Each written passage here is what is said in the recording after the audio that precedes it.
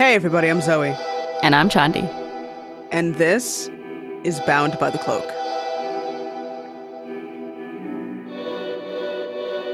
Today on the podcast, we'll be talking about Schenectady, a city in upstate New York, just 15 miles away from the state capital, Albany. Schenectady is a small city with big secrets. Some shit has gone down in Schenectady, New York over the years. Most people know nothing about the city of Schenectady, which is pretty close to Albany. And for a small city in New York State, they've had a lot of issues. Most of these issues involve police corruption and scandal that have to do with politics, ethical issues, drugs, sex work, and even the suicide of a police officer. The police department has even been the focus of a federal investigation.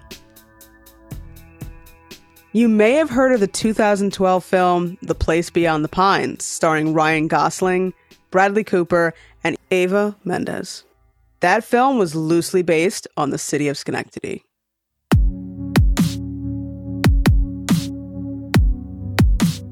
We spoke to journalist and author David Bushman. He's the author of Forget It, Jake, It's Schenectady, the true story behind The Place Beyond the Pines. David was traveling through upstate New York to do research for an entirely different story when he met Greg Kaczmarek. He had no idea that his Lyft driver would turn out to be a former police chief of the city of Schenectady that had found himself embroiled in a scandal and federal investigation. In 1999 and 2000, Schenectady faced a police scandal that led to 4 officers receiving jail time, 1 officer committing suicide, and Kaczmarek's resignation. Today on Bound by the Cloak, we're joined by David Bushman. David, how are you doing? Good, thank you. Thanks for having me on. Yeah, can you just tell us a little bit about yourself? I live in Manhattan, right now a writer, editor, and professor, adjunct instructor at several schools and colleges. I spent 27 years as a curator at the Paley Center for Media, which used to be the Museum of Television and Radio.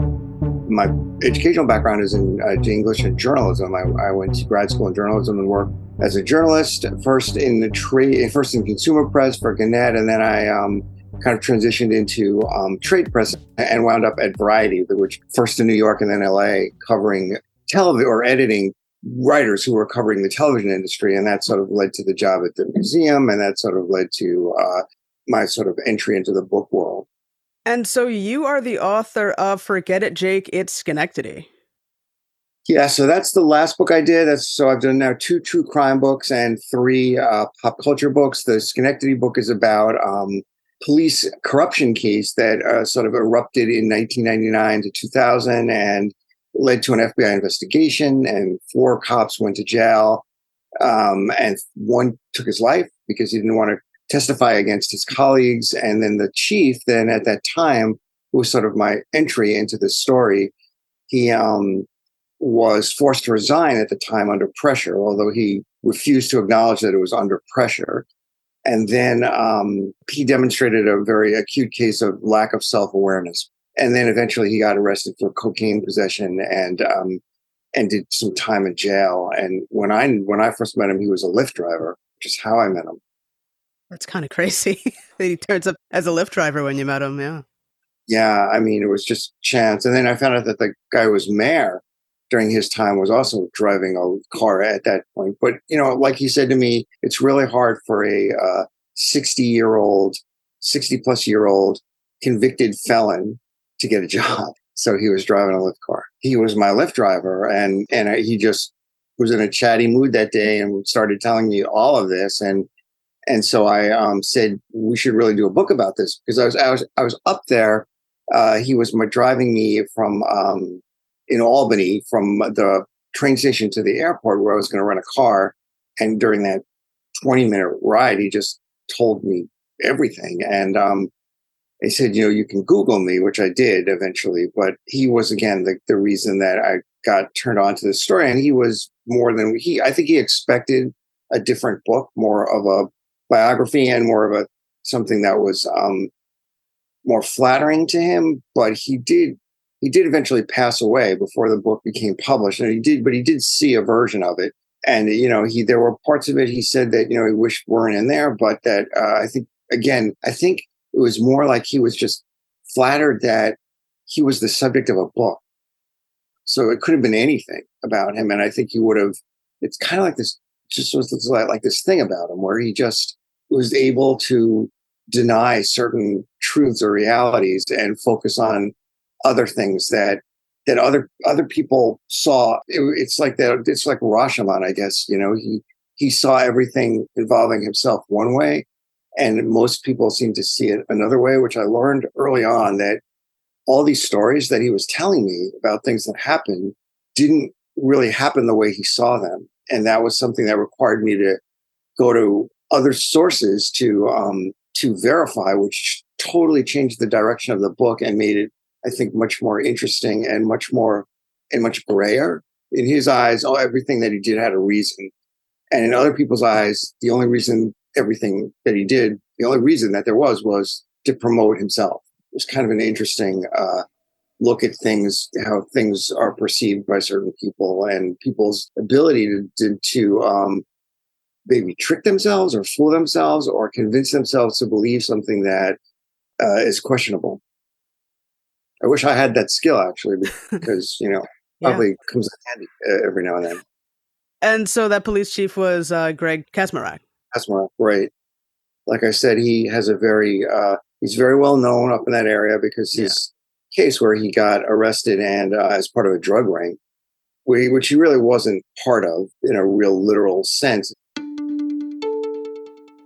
In the fall of 2008, Greg Kaczmarek and his wife were indicted on felony drug distribution charges.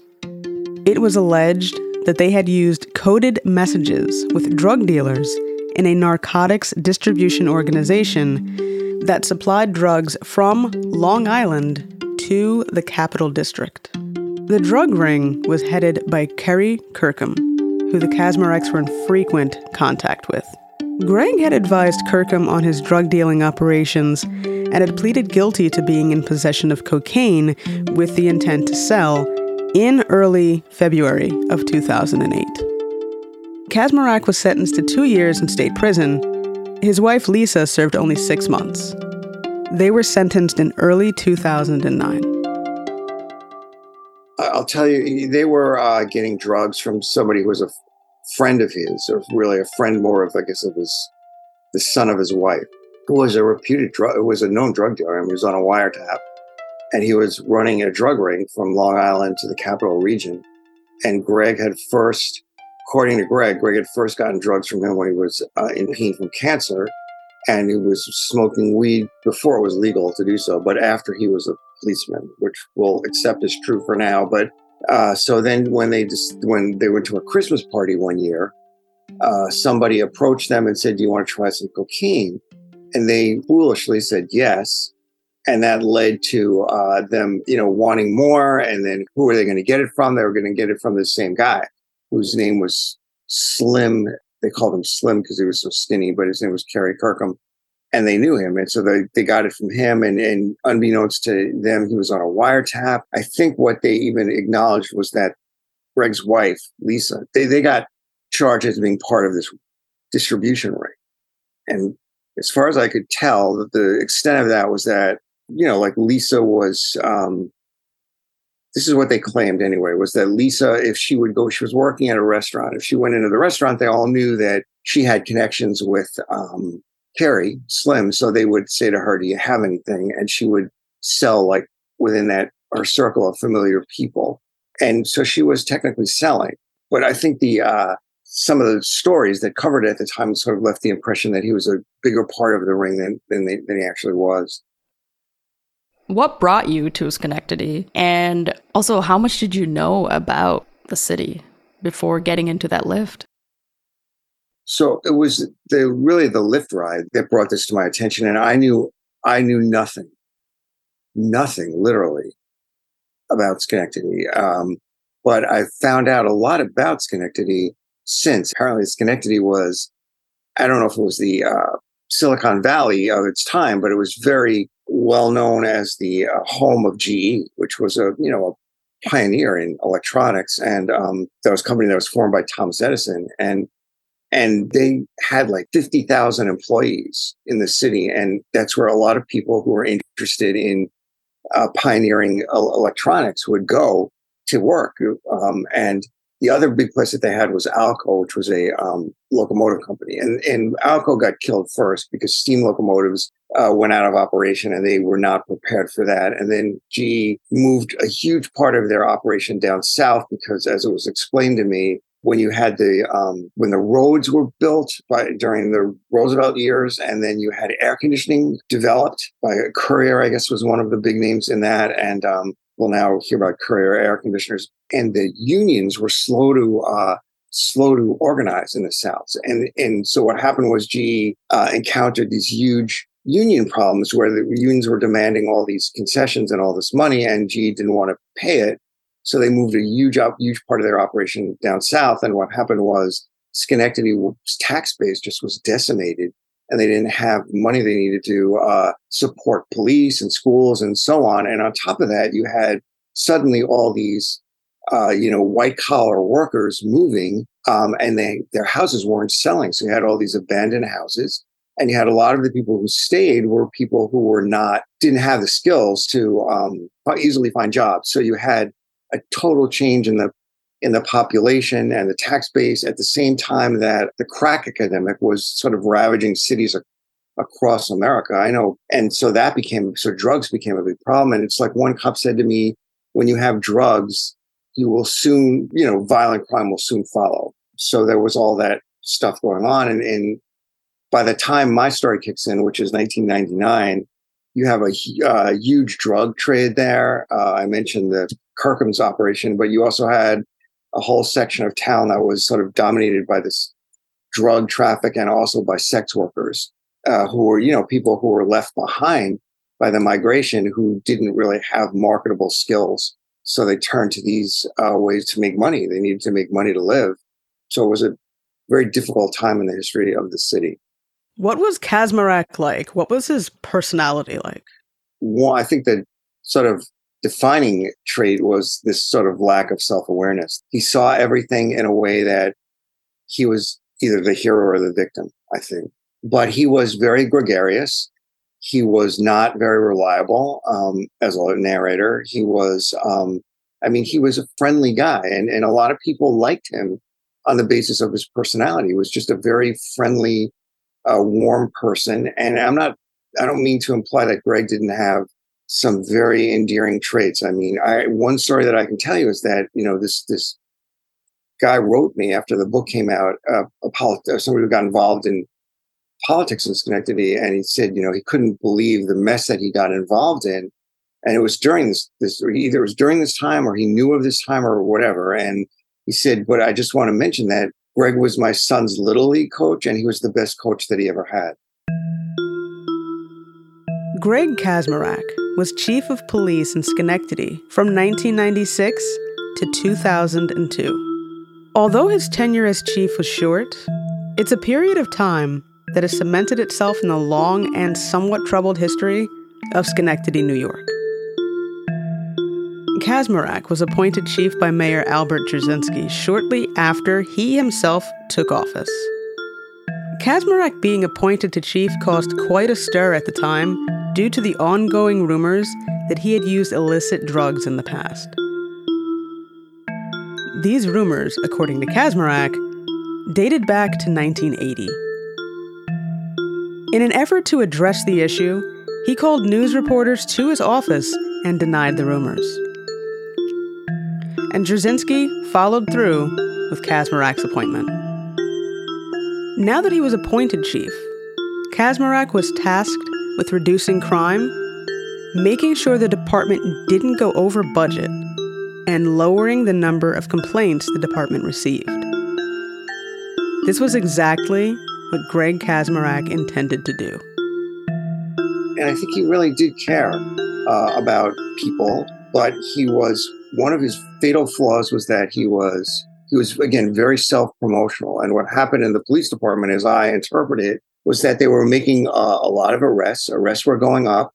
The budget was he was meeting budget expectations, which was important. He was facing a hostile city council, which was made up predominantly of Democrats. He was a Republican and the mayor was Republican. So he was in his mind doing his job. And that meant turning his eye away from things that were going on in the department that were very dangerous and resulted, I think, of the lack of supervision, I think, was in some way responsible for it. Not just a lack of supervision either.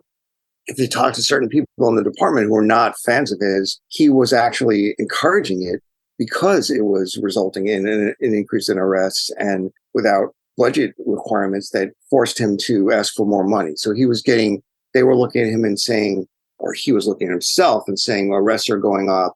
I mean, I asked him to rate his tenure as chief, during which there was an FBI investigation.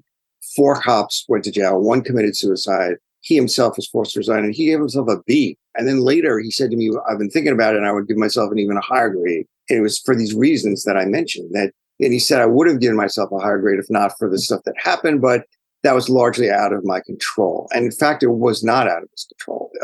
He acted as if it was out of his control, but that was because he chose not to upset things. So your Lyft ride was only 20 minutes. Yeah. But you had conversations with him after. So how well, did you get to really know Greg? Well, it's funny that you asked that, because he asked me, he knew he was toward the end of the book, he was very sick, and he knew he was, going to die sooner rather than later. And he asked me if I would speak at his funeral. And I had to think about that. For one thing, it was, for me, somewhat of a professional ethics question. Like, I was not supposed to be his friend. I mean, I was writing a story that he was a central character in, and my background is in journalism. I'm not supposed to be his friend. I'm supposed to be an objective observer. And that was one issue. And the other issue is, how well did I know him? I feel like I got to know him pretty well, actually, but I spoke to him maybe, I'm going to say 10, 12 times on the phone. I saw him, I think, once or twice personally, in person. I mean, it's a great question, because how well do you ever get to know a person? I think I got a pretty good sense of who he was, but it's certainly not on a level that I felt comfortable speaking about him at his funeral. That was never something that I rejected that idea pretty quickly. But it was interesting that he asked me. It was really interesting that he asked me, because he knew, again, that this book was not going to be all flattering. And he said to me at one point, there are some things I wish, and Lisa, his wife, said the same thing. I wish there were some things that you didn't put in here, but it's your book. He kept saying to me, it's your book, it's your book, it's your book. And some of the people he told me to talk to were people who, didn't love him. And he sent me in their direction. So just, I guess, a contradictory man in some ways, but I think ultimately somebody who didn't really understand the way he was perceived by other people, but an endlessly fascinating man. In 1999, a federal investigation by the FBI rocked the Schenectady Police Department.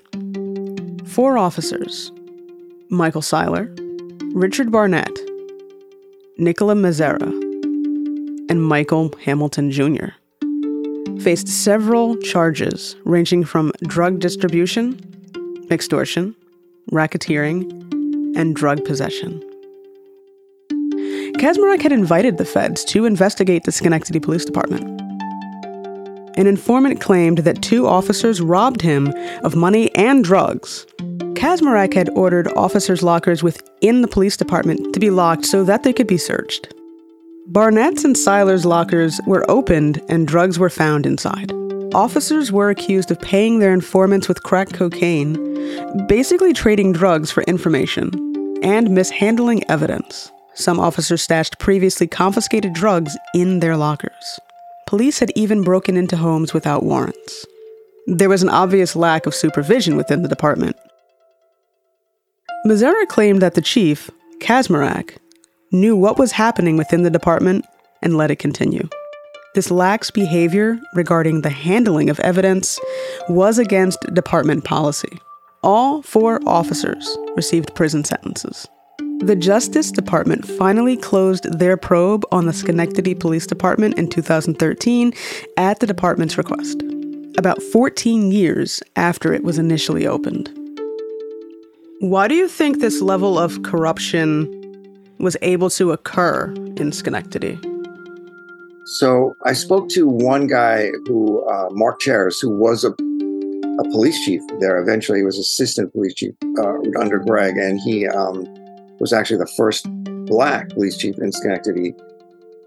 And he said something that I thought was really insightful and honest. And he said that a two-part answer to your question, why does it happen at all? And why does it happen under Greg? So first of all, I think you give any buddy a gun and a badge and that kind of authority. And that's really the quote that I use in the intro to my book, is that by somebody who was talking about Abraham Lincoln and in a flattering way, and says basically you can tell a human's personal moral code or value or as a human being by how they are when they act with power. And I think that a lot of police, even some of those I talk to, they come from situations that when you talk about the thin blue line, it means one thing. It means that you don't cross that as a cop. You don't testify against other cops. But I think it also means that in some cases, you have people who could have gone either way. And the fact that they go with the law doesn't wipe out whatever situation they had coming up. So I think that we need to be better about screening for who our policemen are. That's number one. And number two, this guy, Mark Charis, said to me that there comes a time in every policeman's career where you have to make a decision about whether you'd rather do the job as you're supposed to do it, or whether you and be not rich and not be able to meet a lot of your financial needs, or whether you want to build that addition to your house, was the way he worded it. And some of them are going to make the right choice. And even in life, all of us are forced with,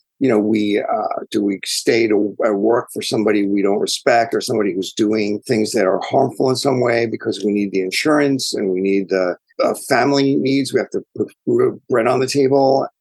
So all of us have to make that decision at certain times in life. And, you hope that it's not easy to know what to do. And the third thing is that, again, going back to Greg, he, in my opinion, and in the opinion of many people I spoke to, allowed it to happen because for a while there anyway, it was making him look good and more secure in his job and in his own mind, deflecting any pressure that he could. I mean, if the city council said this or that about him, he could just say, well, look at the arrest records and look at how I'm staying within the budget. And I mean, this is what you charged me to do. And this is what I'm doing. I mean, he thought that he had this great relationship with the Black community, but if you talk to people in the Black community, it's like the police were like a nightmare. They were targeting people, and the one story about that guy David Sampson, who they drove out into the woods for no reason at all, without even charging him, and took his shoes off and threw them into the trees and just said, "Have a nice walk back to Schenectady." And Greg just turned the other eye, I think, and for self-interest. David Sampson was 29 when he encountered Officer Richard Barnett and Officer Michael Seiler at approximately 8 p.m. on July 28th of 1999 while walking through the Hamilton Hills section of the city. The officers approached Sampson and his associate, and the two allegedly fled on foot to the porch of a nearby home. The residents of the home were asked if they knew Sampson and his associate, and they stated that they did not know the gentleman and that they did not have permission to be on their porch. Sampson was placed in the back of the patrol car, and Barnett and Seiler drove him outside of the city limits. Sampson repeatedly asked where they were taking him, and he received no response. About 11 miles outside of the city, they stopped the car on a gravel road. Officer Barnett removed Sampson's boots and tossed them into the nearby trees.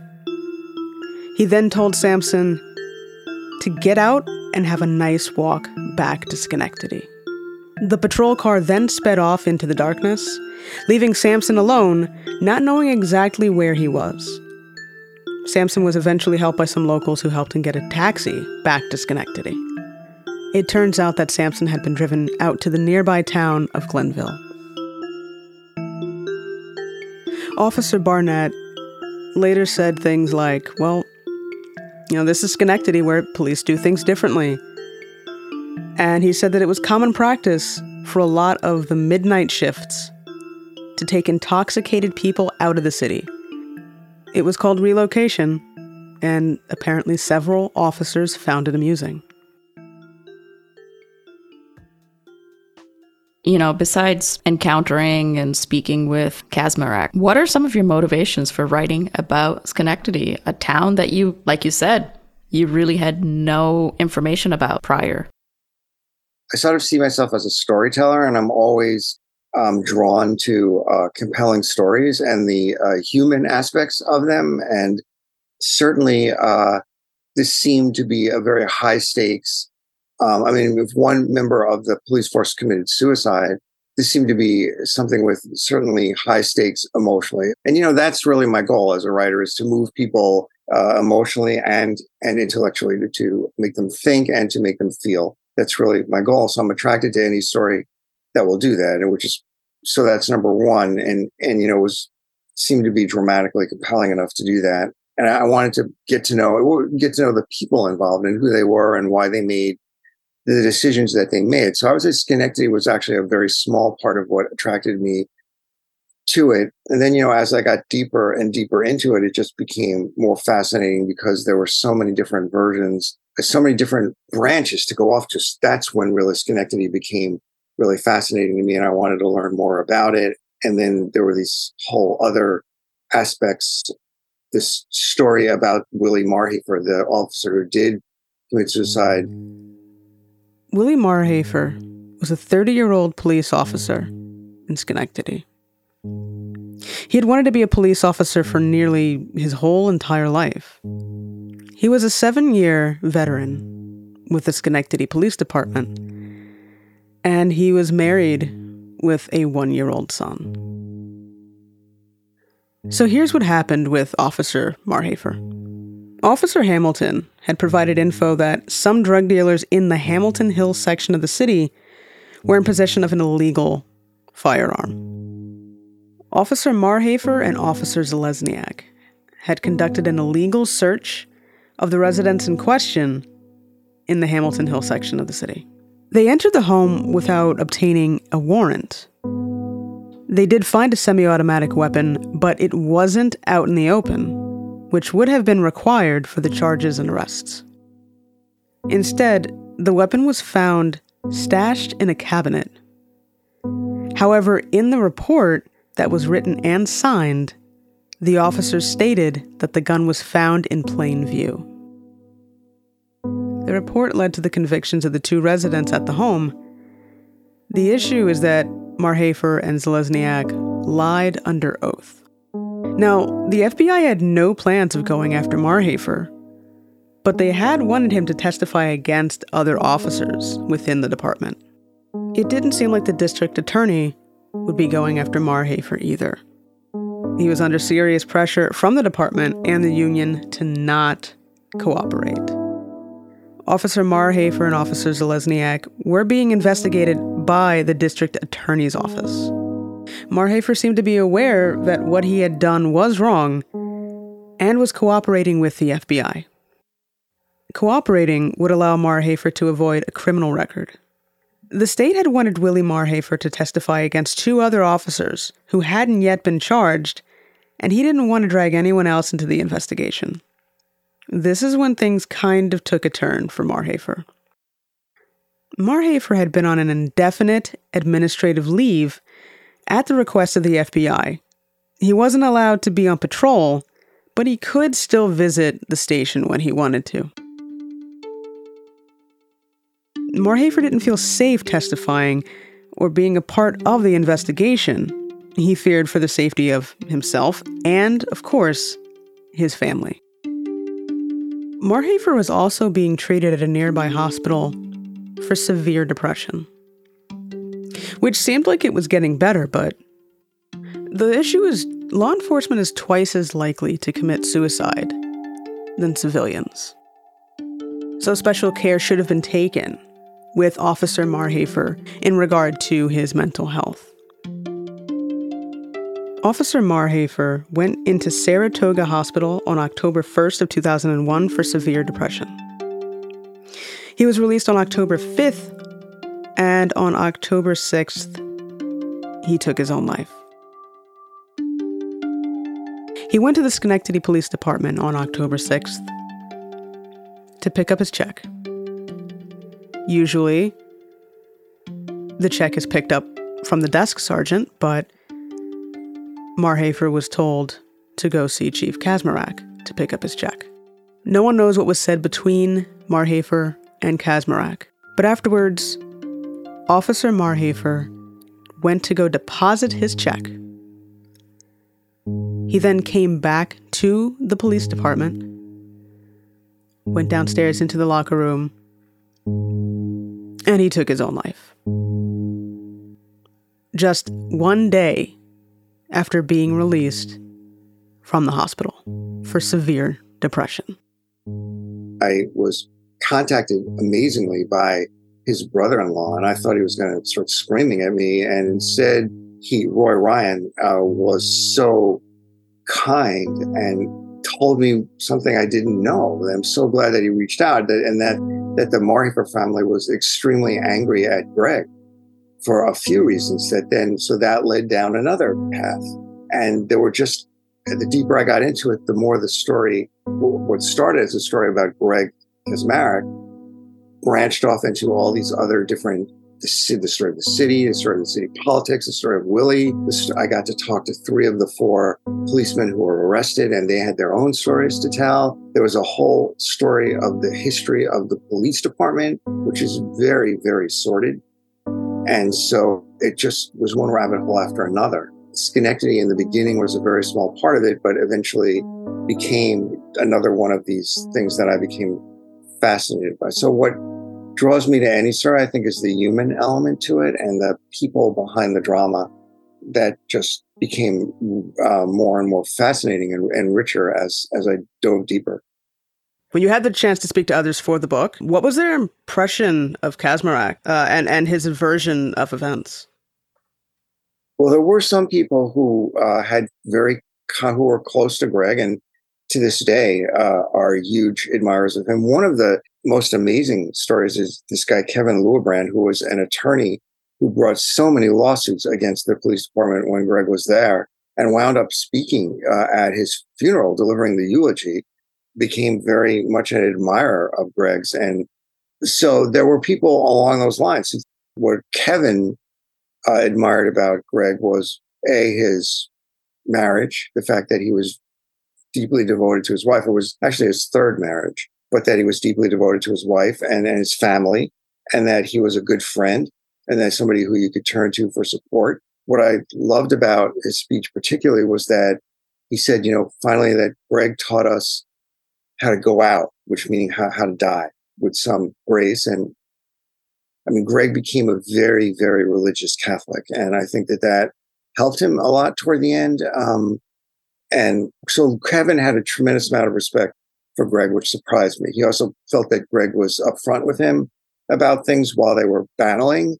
And Greg had other friends too, who thought he was a good man, who basically had the best interests of the department in mind, and was a good friend. And but then there were many people who felt that he was self-aggrandizing and very political, and also very self-absorbed to the point that he was willing to either encourage or look the other way when things happened that were detrimental to the community and to individuals on the police force. And that's the whole Willie Marhafer story. Willie Marhafer, the policeman who committed suicide, got in trouble because he was tipped off by Mike Hamilton, who was one of what Greg called the super cops. He was one of the guys who went to jail. And Mike Hamilton was a patrol lieutenant. And a lot of these guys under Mike were making a lot of arrests. Mike got the Chief's Award, and he was called a super cop and part of the dynamic duo, and just had an amazing record. And it turned out that in the end that a lot of these arrests were illegal, but Willie wanted to be Mike Hamilton. And so if Mike was cutting all these corners, then Willie was going to cut them too. Now, Roy said to me, I'm not a fool. I'm not blind. I know that Willie cut corners, but I don't think and I don't hope that he did it to the extent that Mike Hamilton did. But Willie left one award, one of these Chiefs Award dinners, where it was the highest award in the department, where Mike Hamilton and the other super cop, the other member of the NAM, Nick Sarah, got the award that year. And as they were walking out, Willie turned to his brother-in-law, Roy, and said, I want that award. I want to win that award.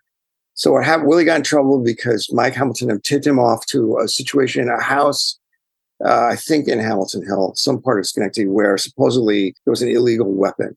And so Willie and his partner went to the house and they couldn't find the gun. They didn't have a search warrant, so they couldn't search the house. So the gun had to be in plain eyesight without a search. And it wasn't. But they searched anyway without a warrant. And they found the gun hidden in a cabinet. And they wrote up the report as if the gun was legal. And so they arrested the guy for illegal possession of a gun.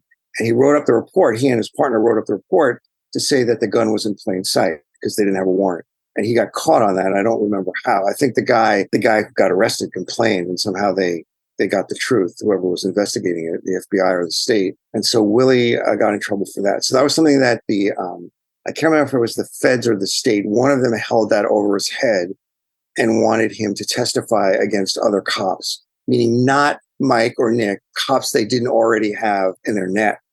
And Willie didn't want to do it. And supposedly Willie went to, he got suspended because of what happened with the gun. And he got very depressed. He got treated for depression. And he wanted to be a cop his whole life. That's all he ever wanted to be. Then once he was a cop, he wanted to be the cop. He got out of the hospital, was doing better, and went in to the police station to pick up his paycheck. And the desk sergeant, everyone picked up their paycheck from the desk sergeant. That was standard practice. That's what you do. But for some reason, the desk sergeant that Willie didn't understand at the time, the desk sergeant said, you have to pick up your check from the chief. He's got your check. So Willie goes to talk to the chief, Greg. What was said during that conference is known by two people, and that's one is Willie and one is Greg. And the family always thought that Greg had told Willie something that totally depressed him, because it was after that conversation that Willie took his life. He went to the bank and deposited the check and then came back to the police station and went downstairs to the locker room and took his gun out and put it in his mouth and shot himself in the head. And Greg, they thought that Greg said something to him I asked Greg about that, and Greg swore that, he didn't remember. This is what I mean about Greg, that he didn't remember talking to Willie that day. He said, the only time I saw Willie that day was when after I heard the shot and I ran downstairs. And he said, I ran downstairs, and Greg used to be a nurse. I tried to resuscitate him. I did everything I could. Resuscitate him. And then I went upstairs and held a press conference. Willie's blood was all over me.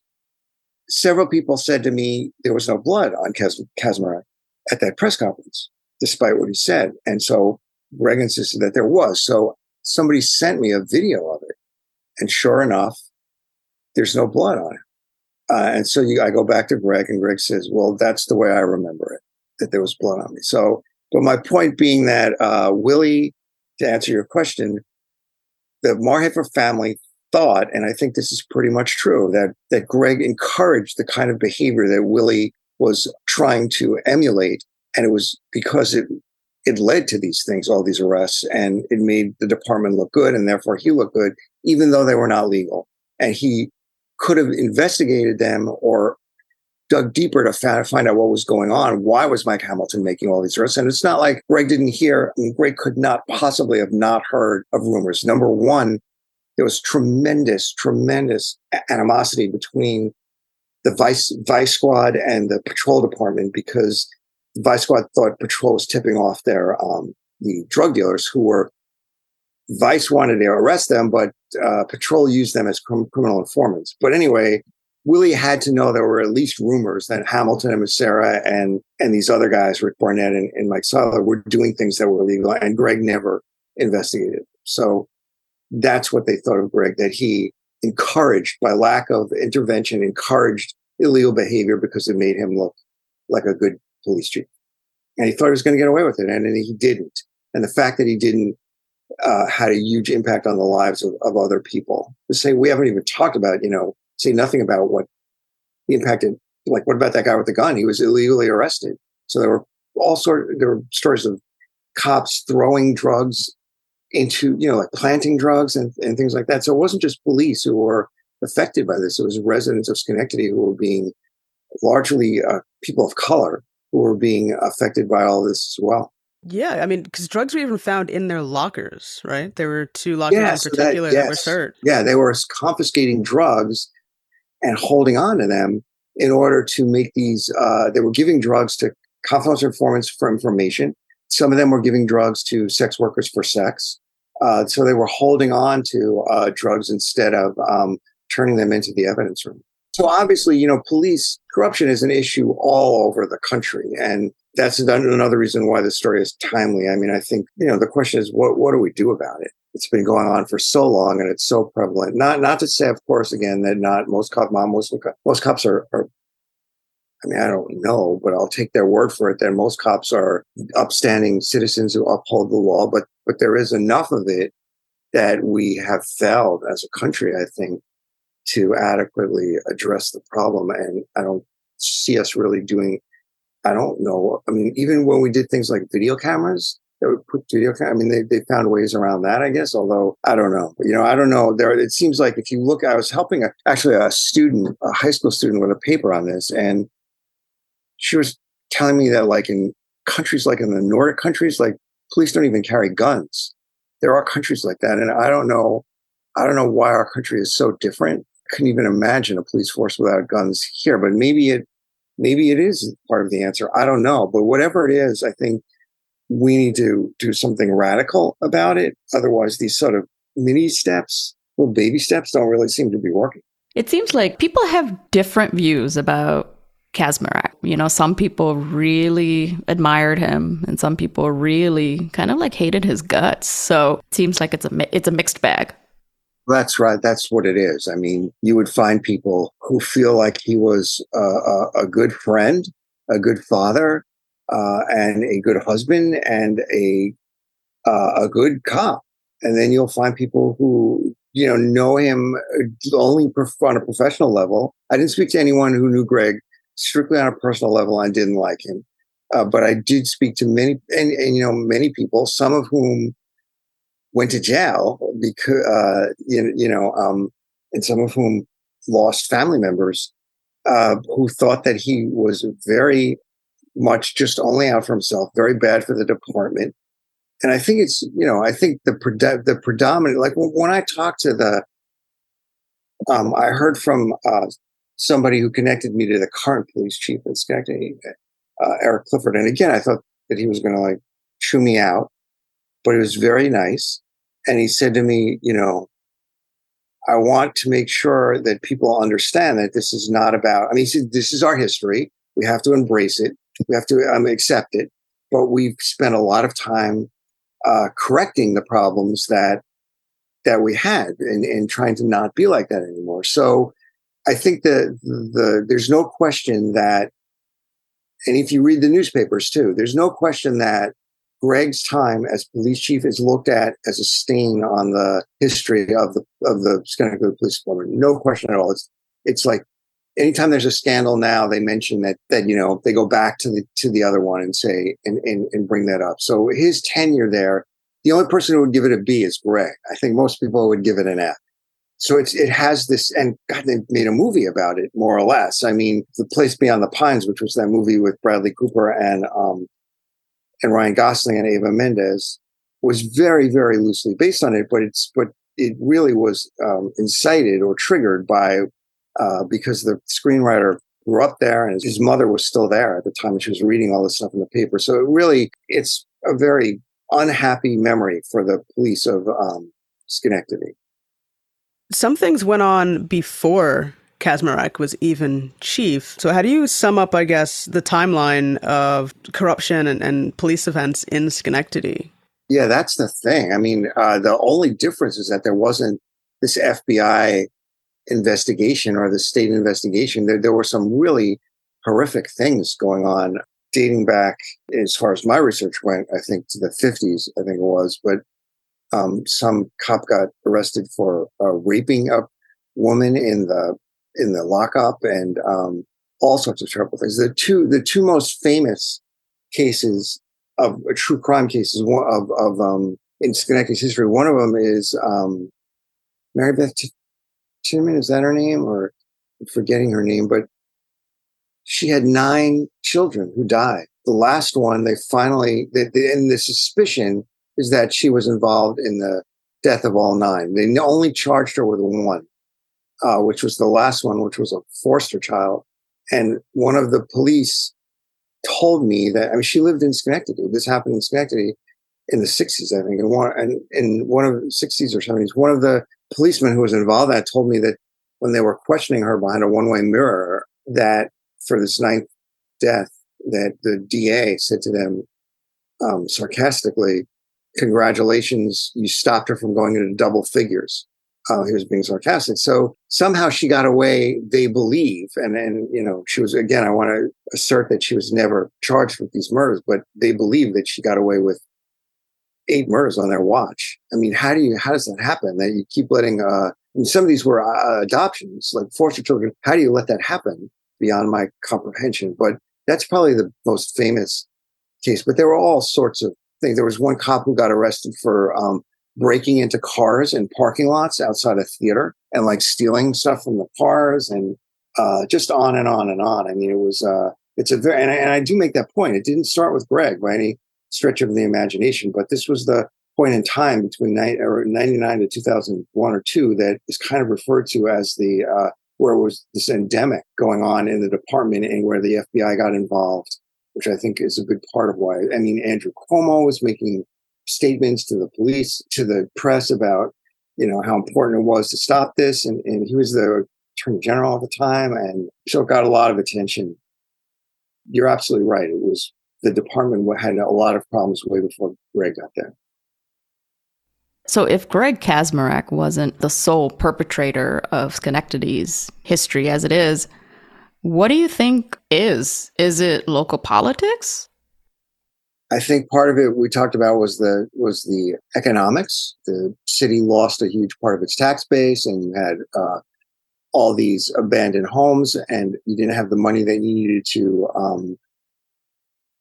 It was not a sufficiently funded police department, number one. I think politics was hugely influential in this, and that the police chief was appointed by the mayor, and it was largely Greg got it because he helped the Republican mayor get elected.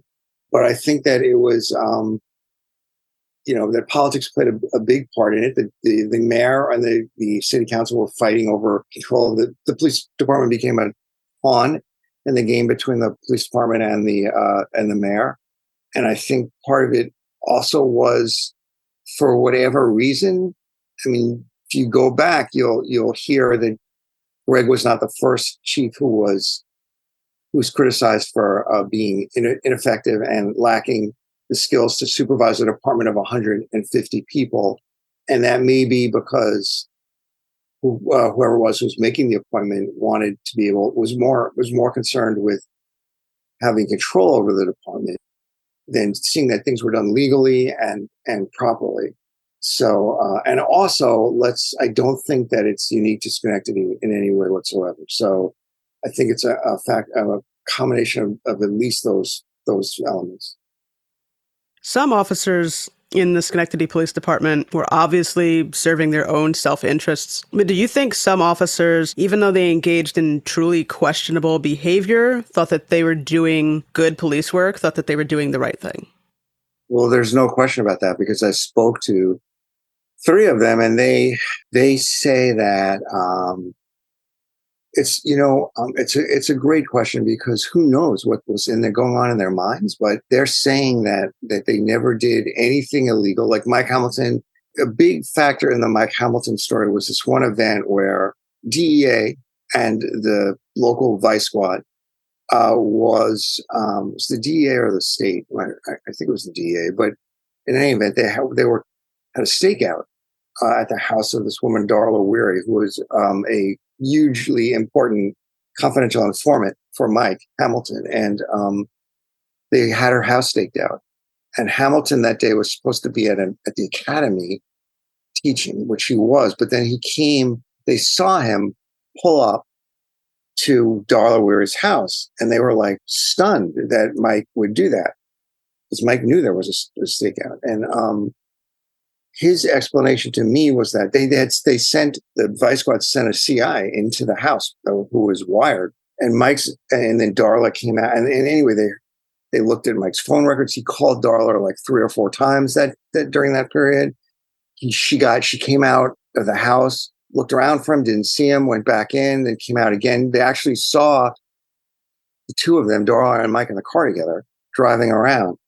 And Mike's explanation to me was that he was only there to pick up a wallet that one of his confidential informants had inadvertently left behind at Darla's house, one of his other confidential informants.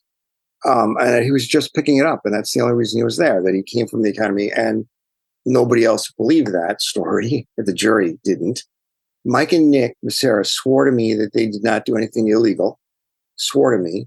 And Rick Barnett, who was the third policeman I talked to, was a little bit more, he was a little bit more willing to say that he had done things that were questionable. But there's no question in my mind that they thought that either they think that. The question in my mind is, do they think that, or have they convinced themselves that they think that, or are they just lying? Yeah, it's kind of like that phrase, if you lie to yourself long enough, you start to believe it. Yeah, I think it's pretty amazing, isn't it? I mean, it's pretty phenomenal, I'd say. What do you think fuels the blue wall of silence? So in the police, have just fostered this. It's kind of, what it's like. I was talking to this guy. I'm researching a book on somebody who's doing a jail term on. It's funny. He's doing a jail sentence on for murder, which he says he didn't commit, and there's a lot of evidence to support that. And I read his initial statement to police when he was picked up, and I said, why didn't you? This is not a very good interview for him. And I said, why didn't you say this, or why didn't you say that, or why? And he said, he was a member of a gang. He was trying to get out of the gang at the time, but he said, I said, were you trying to protect somebody? And he said, I was trying to protect myself. There's like a rule among gangs that you don't cooperate with police. Apparently, even if your own safety is in jeopardy, you just don't, because they'll come at you. And which leads us to the fact that I did speak to police who said that one policeman told me that prosecutors were looking for people who would testify in front of the grand jury about things that were happening in the department, that his cat was hanged. He found his cat hanged. Rick Barnett, who did go to jail at one point when there were rumors that he was going to testify in front of the grand jury, he didn't. But that the wheels on his car were tampered with. And so all kinds of things like that. I think for one thing, people are afraid to, I think the union sort of circle the wagons, and you have to be careful for your safety. I think there's also a code of ethics, that you don't do that. And the people who did, one of them told me he was followed by one of the cops who were being indicted, who was looking for evidence that the cop drove drunk or something that they could be used against them. So think about it. Suddenly your life is under a microscope and you have to be really careful. Have I done anything in the past that is going to, fear is a big factor. Yeah. And possibly organized crime and the mob too. Yeah. If you're in bed with the wrong people, then yeah, you could expect fear from them as well. It has been the case. Yes. There have been, yeah.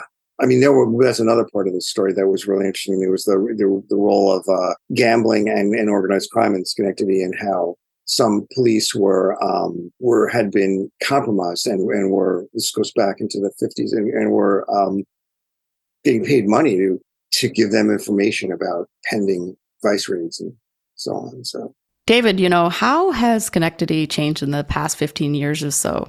Have you been to Schenectady since you wrote the book? How differently do you see it now?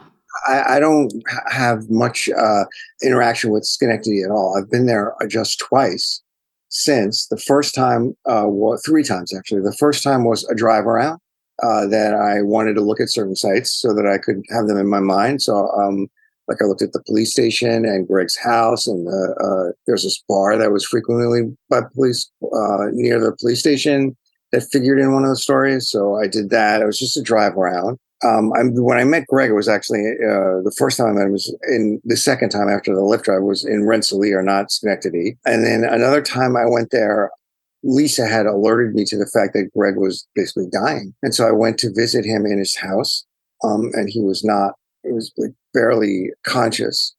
So I never really got out of his house. And the third time was for his funeral. So I've really only been there 3 times, and it's not really a story about, I don't really go into Schenectady post this time other than to say the FBI eventually closed the investigation. But it's really about a period, the story is really about a period in time, and whatever lessons we can take from that to apply to the future, great. But it would have been another story to talk about Schenectady now. Thank you so much for talking to us about the book, your writing, and your experiences with Greg Kaczmarek. It's a great book, by the way. You know, we both read it. We love the book. Thank you very much. It really is great. Thanks. Yeah. Thank you, David. Thank you so much. Thanks. We'd like to thank David Bushman for joining us on today's podcast. You've only heard a little bit about what happened in Schenectady. But to get the full true story, go pick up David's book. Forget it, Jake. It's Schenectady, the true story behind the place beyond the pines. You can find it on Amazon, at Barnes & Noble, or wherever books are sold. Don't forget the movie The Place Beyond the Pines is also based on Schenectady, so that's streaming on Amazon Prime, Hulu. You can even watch it on Stars. You should really see it. It's a good movie. We'll have links to David's book on our website in the show notes, so go check that out. Make sure to like and subscribe. And if you're not following us on social media, we're on Instagram, TikTok, or X. And if you like what you hear, tell your friends, tell everybody. Well, thanks for joining us for another episode of Bound by the Cloak. We'll be back with another episode in 2 weeks. Until then. Peace.